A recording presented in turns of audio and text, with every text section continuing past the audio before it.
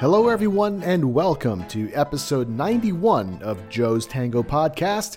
I'm your host, Joe Yang. Thanks for listening, and a special welcome to all you first-time listeners out there. Glad you found us. My guest today is a tango DJ who also happens to be a sound engineer. He makes his own high-quality transfers from shellacs whenever he can obtain them, and he DJs at the Magic Roundabout Milongas located near Bristol in the UK. Okay, and with me now is Paul Strudwick. Welcome to the podcast, Paul. Great to have you on the show. Thanks, Joe, and thanks for the invitation. Yeah. So, Paul, take us back perhaps to the beginning of your tango journey. How did you fall in love with this dance?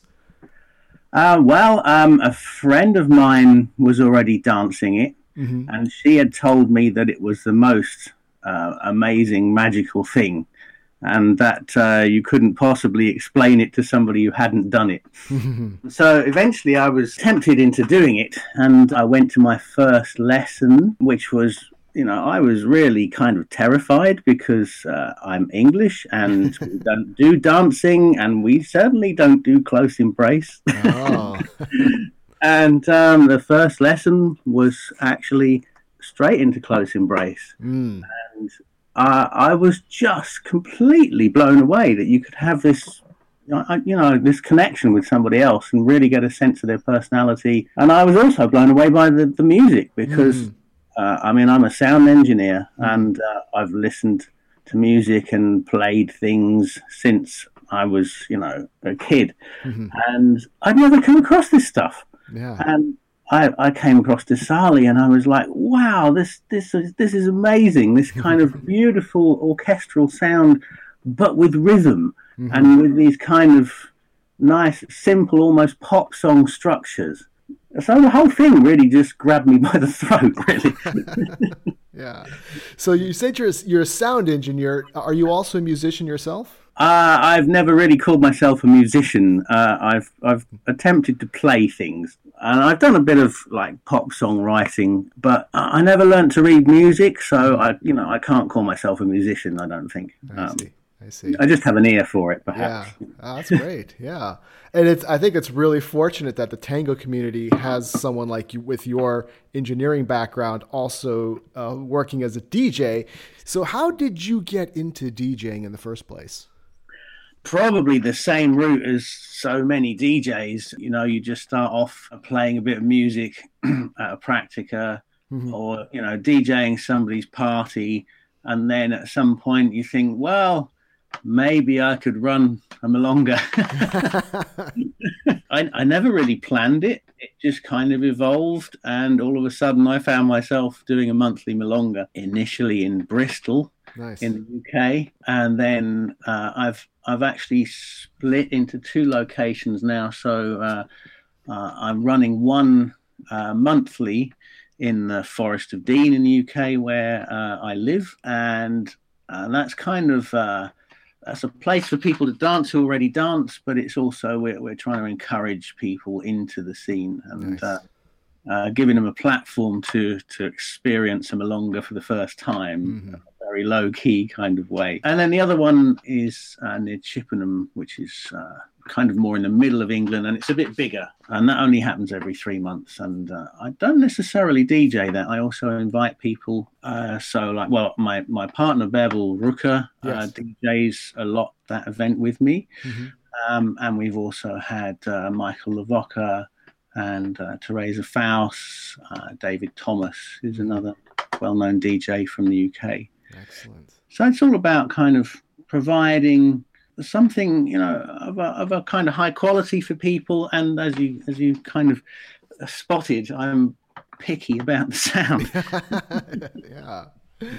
Yeah. So yes, the process of transferring shellacs, because I remember you mentioning you would like to transfer shellacs is to a digital format, is it? Yes. I started buying CDs when I liked tango music, and I listened to them and I thought, well, I know these are kind of lifted from old records, but they sound even worse than that.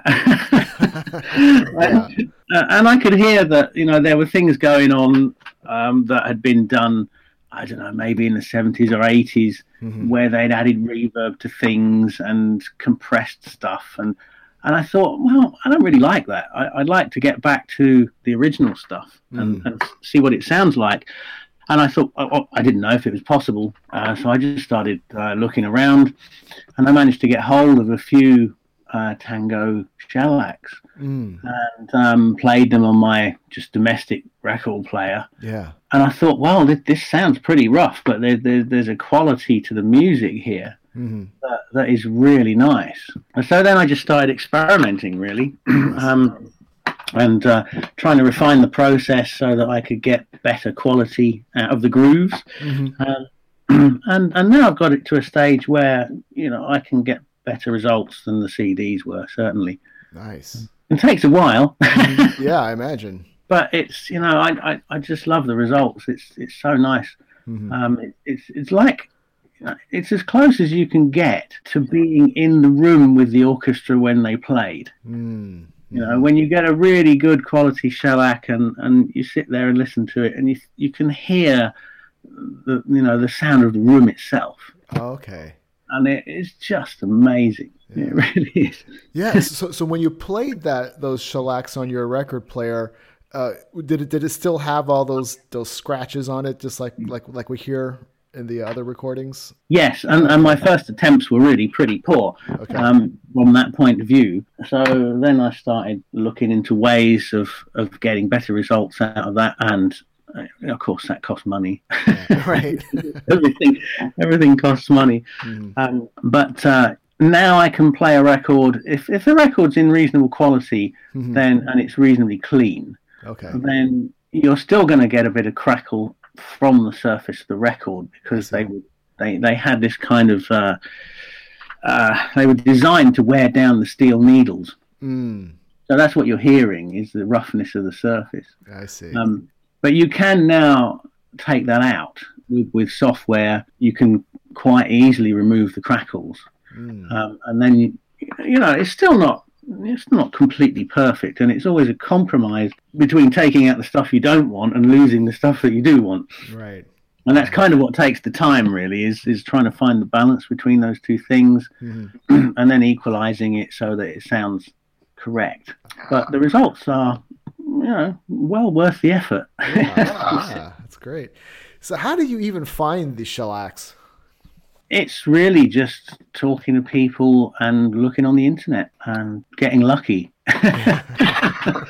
I was very lucky a few years back when I found this guy who's really actually only about 20 miles from me, and he deals in shellacs. Oh, wow. And at that point, he just bought somebody's collection of 60,000 shellacs. Wow. And this turned out to be a guy who used to work for the tax office here in the UK. And in his spare time, he was a record reviewer. So, and he went back to the 20s. So he'd been sent all this stuff and had obviously just played it like once and then put it away. And here in the UK, Odeon released a series of tango records. So they had about 200 releases of Argentine tango. And this guy had quite a few of those in absolutely pristine condition. So it was just amazing to get hold of those. Yeah. So which albums or orchestras did you come across? The Odeon Tango is Canaro and Firpo and, various other stuff that was on Odeon, basically. But sure. It seems that Francisco Canaro made, a big enough name to be heard here in the UK. The other orchestras I'd love to find didn't seem to get here. It was mostly Francisco Canaro, but also Roberto Firpo. There's a few releases and just, odd things. Yeah. That's great that you're able to get some of these old songs and restore them to a really, really good quality at your milongas. That's great. Yeah, I think it's not just for my own enjoyment. I know that I've got the background to listen to things and understand what's going on. So if I go into a milonga and it sounds really terrible, then I can generally figure out why. But I think a lot of people don't do that. Mm. A lot of people aren't even necessarily aware that the sound isn't very good. Right. They'll go into a Milonga and they'll maybe not have a great night. And they'll go home and they'll think, oh, maybe I wasn't in the right mood, or maybe just couldn't find the right dance partners or whatever. But I think, having the music in a decent quality is just so important to creating the right atmosphere and allowing people to dance better, because it just reduces the amount of processing our poor brains have to do. If they're trying to interpret badly reproduced music, it's just another level of processing that has to be done. Yeah. Whereas if the music's really clear and sounds, the instruments, like the violins sound like violins, then your brain goes, that's a violin, I know what that is. Yeah, right. So I think it's important. I think, I pay a lot of attention to it. Yeah. Yes, I imagine just you having a more finely trained ear to these, and also in the process of transferring the shellacs, you've had a chance to listen to these tangos over and over again, and you must have gained quite a bit of insight about the recording processes that existed during the time. What can you tell us about that?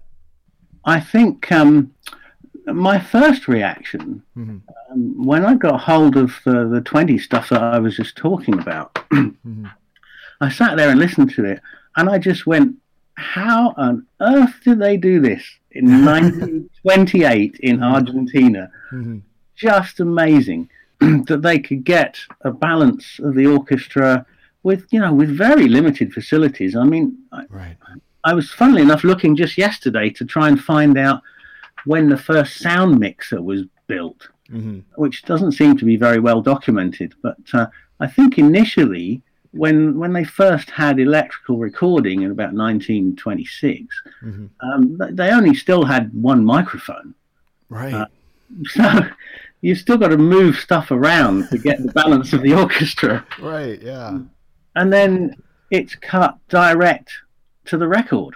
So, there's no processing, there's no computer software that you can mess around, multi-track, overdub, or any of that. Right. They all had to play it at once, and it went straight into the record.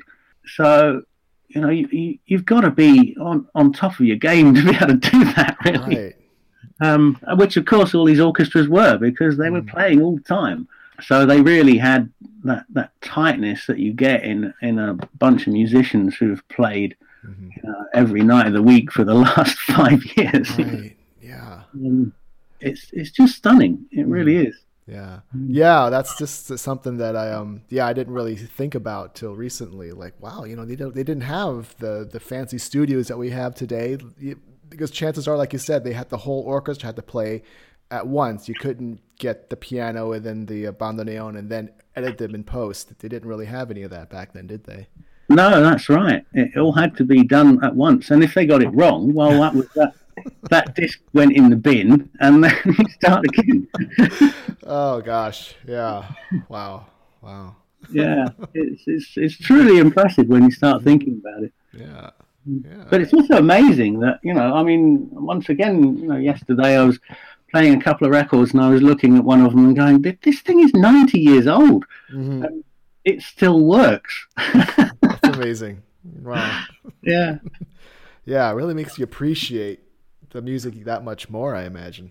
It does, yeah. I mean, in some cases, I've got hold of a record of an orchestra that I haven't particularly been into before, and then I've played the shellac and just gone, oh, wow, now I get this. It really was like drawing back the curtains. And suddenly understanding what was going on with this music. It's just amazing. Really interesting. Great. And I think one of the orchestras I found difficult when I first started was Troilo. And I've come to the conclusion that although the music is complex, it's really beautiful. And the problem I was having with it was the way it's been transferred, which gives it this kind of down a telephone quality.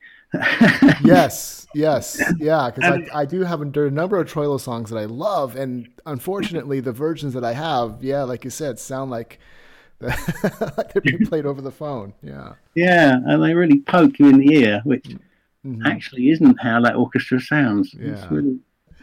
Yeah. So, Paul, while you are in the midst of DJing at a milonga, when organizing your tandas, do you have a conscious strategy, or is this something that's very intuitive to you? I think it's much more intuitive. There's kind of, let me think, there's a structure to the way it's prepared.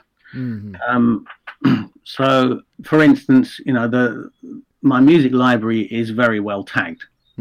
So if I look at a file, I've got the information about that file, like when it was recorded, and obviously who the orchestra is, right, but who the singer is, and all that kind of stuff. So, you can easily look at the sound files and go, okay, well, that if I do that, that's going to be mixing singers, or mixing styles, or whatever, mixing different years. And I tend to stay away from doing that most of the time. So there is a kind of structure that I fit into. But beyond that, most of the time I make the tandas up as I go along. And it's just a kind of, I don't actually know how this bit works. It's kind of a feeling. And it's funny. You can obviously sit there and go, okay, well, we're going to do this, and we're going to do that, and we're going to do that, and we're going to do that. And you can create a sequence of music which will work really nicely in your milonga. But I've found that the times when I've enjoyed it the most is when I really just force myself to sit there and go, look, let's not think about this. Let's just let it play. Let the tandas that are playing at the moment, let them roll, and then wait for something to say, we need Dasali next, or whatever. And it's quite hard to do that, because sometimes it gets a bit close to the point where you're running out of music. Yes. So you kind of have to really force yourself to do that. But when I've done that, I've really enjoyed it, and I've felt that it has produced a better result than trying to think it. But as I say, I don't exactly know how that process works.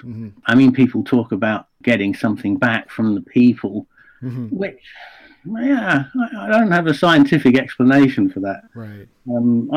There's something about it, because certainly, if you sit there as a DJ and play to an empty room, that is really hard. Right. If you've got like 3 people in there, it's not easy. Yeah. But if you've got a lot of people, even 20 people is enough. But if you've got a bunch of people together and they're reacting to what you're playing, and you can tell they're enjoying it, and you can tell you can go in this direction, or maybe you can tell that, that 20s tanda that you really love is not the place to put this. Yeah, exactly. So there is some kind of sort of feedback loop between the DJ and the dancers that affects the structure. And the choices. Right. Another thing I wanted to sort of pick your brain about is, how you can go to different milongas that are DJ'd by 2 different people. One of them will just feel really smooth, and the music will flow very nicely. There's a really great energy. And then there'll be another one where, as we said before, we're not really feeling it. But yet I'm still hearing the same music, the D'Arienzos, the Dasarlis, all the songs that I love, yet somehow the energy is a little bit different. And that's just something I've never been able to quite put my finger on. One of the most important choices you're going to make as a DJ is the cortinas. And you can really affect the mood of your milonga according to the cortinas that you play. Okay. And you can really take that from way high down to people want to go and kill themselves, depending on. You can really do that, and it's interesting that little bit of music in between the tandas really affects people. So that's one thing you're going to pick up on. It does matter how it's put together. So, I personally, I tend to like to give the songs a bit of space. I see. So I, if a song finishes, I want to have a few seconds silence before the next one starts. But that's just, that's my opinion, and I know that other DJs don't do that. And sometimes that's by accident. But sometimes it's also a conscious decision that they want to really take the energy up, and so they're going to bang these tracks together. There's not going to be any silence. It's going to be more like your kind of radio DJ pumping it out, and right, yeah. So it's interesting how these little bits in between the songs actually affect how it comes across. And also things like, obvious stuff like the songs should all sound kind of similarly balanced. So if you've got bad transfers with no bass, and then the next song in the tanda has got loads of bass, then it affects the way you react to it. And if they're all different levels in volume, it's kind of annoying. Right. And once again, this I obviously spot this kind of stuff, but you may not directly spot it as a dancer, but it will annoy you or make you feel that things aren't quite right somehow. And it becomes more of a subconscious thing, maybe. Yeah, it's all there to be played with and explored, I think. Yeah. And then, of course, but at the end of the day, different DJs, everybody plays the same music. Right.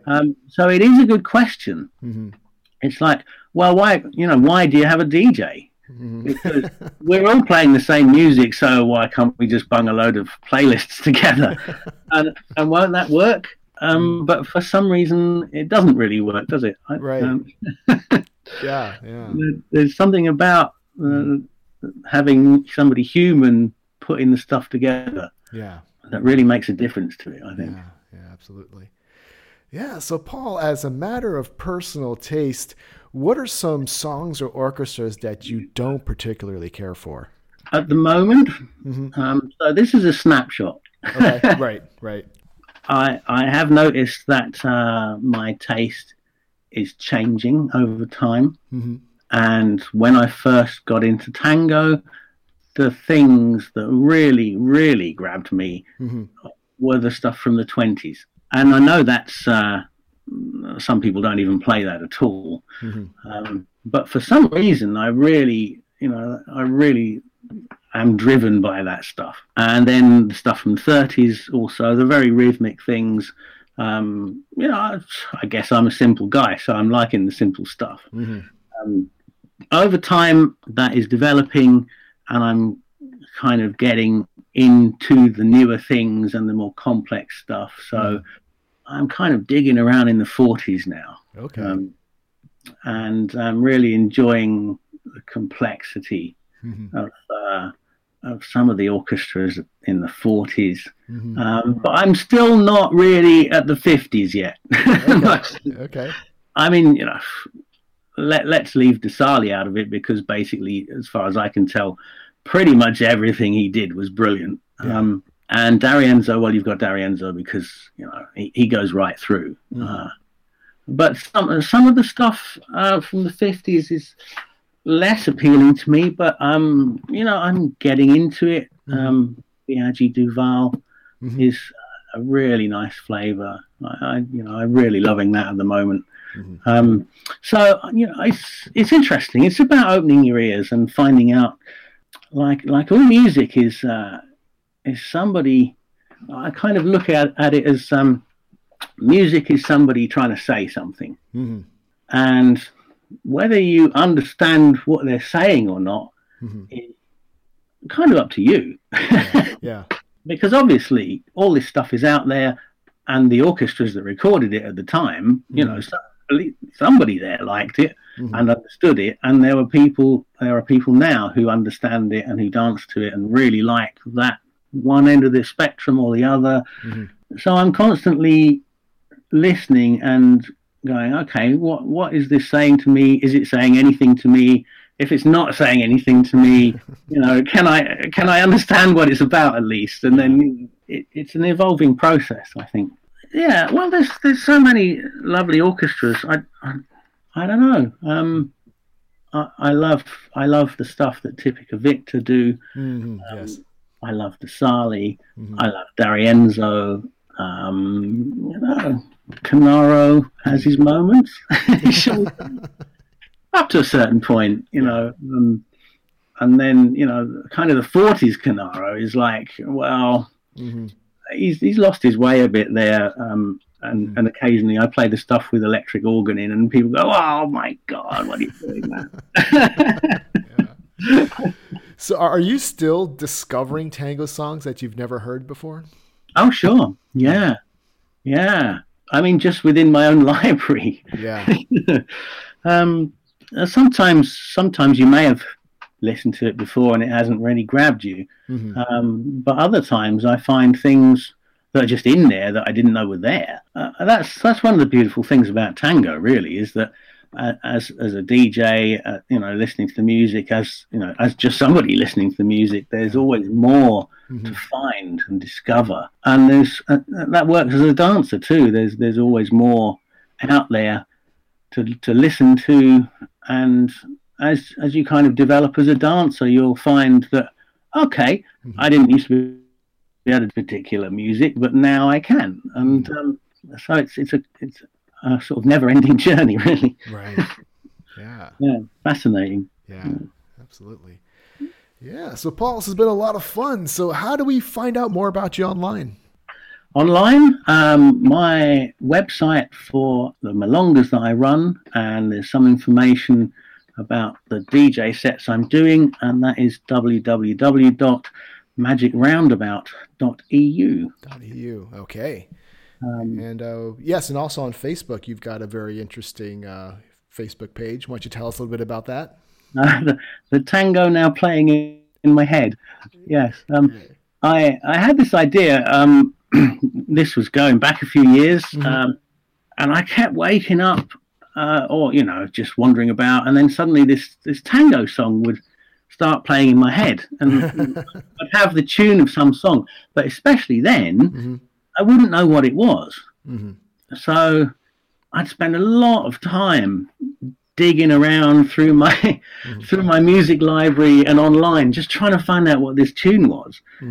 And I kind of thought, well, this might be an amusing little thing to do for me and my friends. So I started a Facebook group, just in case anybody else out there had this same problem. And then it just went crazy. Yeah, nice. Yeah. So now it's about, I think, 8,500 people are in it. That's great. Which for such a funny little idea is it's quite amusing. Yeah, the tango now playing in my head is, and that's the one. Yeah. Great. Okay, Paul, well, thank you again so much for your time and for telling us about your experiences with the shellacs and what to listen for in these tango orchestras. That's really great. I'm really glad you took the time to chat with me. It's been a pleasure, Joe. Thank you. Likewise. And next time I'm in the UK, I'll definitely look you up. Now, is it near Bristol? Yes. Okay. Yes. Oh, okay. Cool. Well, thanks again. We'll keep in touch, and if I'm ever in your neck of the woods, I'll definitely come look you up. Yeah, please do, Joe. Please do. All right. Take care. And you. All right. Bye-bye. Bye. Okay, that was fun. Paul brought up a lot of interesting stuff. I liked what he said about sound quality. So even though we're all fans of tango music, at milongas, the quality of the music matters. Now, we all know that most classic tango music is going to sound scratchy and kind of old, but our subconscious will still be able to pick out the better quality recordings. And poorer quality sound, even if it doesn't register right away, will affect our dancing. I also really liked what Paul said about appreciating the history of tango music from a technological standpoint. Keep in mind, recording studios back in the day probably had only one microphone in which to record an entire tango orchestra, and the musicians had to get it right in one take. If they screwed up, they'd have to start the song all over again. They couldn't do any fancy digital editing like we can today. I mean, the laptop I'm using to edit these podcasts on probably has more versatility than an entire recording studio from the 20s would have. So the sound quality of these original tango recordings is very impressive given the limitations of the time period in which they were created. And I also like Paul's thoughts on how a tango DJ affects the overall feel of a milonga. Even though DJs all pretty much play the same familiar tango songs, there's just something about the chosen order of the tandas, the cortinas, and some kind of individual style of the DJ that can mean the difference between an enjoyable or not so enjoyable atmosphere. Interesting stuff. So thank you again, Paul, for your time and for sharing your thoughts. And thanks to all you listeners for tuning in. I know there are a lot of podcasts out there to choose from, and it's awesome that you took time out of your day to listen to this one. I am incredibly grateful. If you're enjoying the show, please take a quick moment to visit iTunes, SoundCloud, or whichever podcasting platform you're using. Subscribe if you haven't already, and please leave a 5-star rating and review. That helps out a lot. To help keep the podcast going, I'm also accepting donations through PayPal. There's a link in the description and also one on the podcast website. Thanks for your support. Okay, that's it for today. You've been listening to Joe's Tango Podcast.